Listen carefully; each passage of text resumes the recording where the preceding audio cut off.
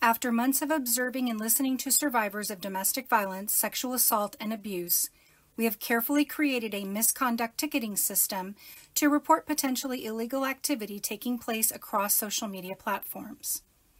Our movement is not about infringing on freedom of speech. It's about bringing awareness to an epidemic that has reached an alarming level of alleged harassment, promoting and encouragement of alleged illegal activities such as the murdering of domestic violence victims, as well as supporting and promoting predatory behaviors like coercive control. Also, what is disturbing on social media platforms is the amount of unlicensed therapy advice provided without proper validation of a business license and/or certified training of mental health professionals from the platform's administrators. It is our understanding these activities are not protected speech under the First Amendment and contribute to physical harm and the well-being of others.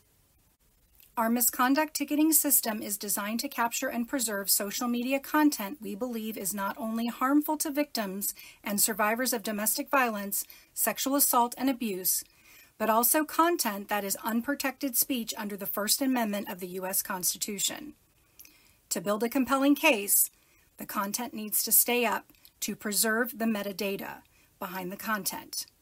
Metadata shows important information such as location and time published that is tied to the user ID and is needed to prove ownership of the account posting the content that is in question. We know this is difficult information for some to hear. Please understand, case law has shown the practice of mass reporting in an effort to take down content removes the ability to sue an individual for possibly posting malicious and harmful content. Our misconduct ticketing system is set up to capture not only content the social media platform algorithms fail to uphold and enforce their own community guidelines, but the results of these algorithms is also demonstrating a potential violation of Section 230 under the Communications Decency Act that protects the social media platforms from liable lawsuits. Understand, our movement is not driven by political ideologies, but rather with the concerns of the safety of a group of people who have already been subject to public bias, harassment, and alleged illegal actions of others, where for the most part, their perpetrator was never held accountable for their actions due to perpetrator protection outcome legislation put in place by politicians. The social media platform algorithms have further contributed to the misinformation regarding domestic violence, sexual assault, and abuse victims and survivors that not only supports but further perpetuates harassment and potentially illegal activity, putting the community in danger.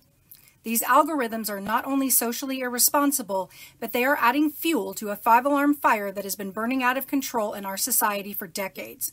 It's time to stop allowing social media platform algorithms to empower abusers with the ability to harass and disturb the peace of others.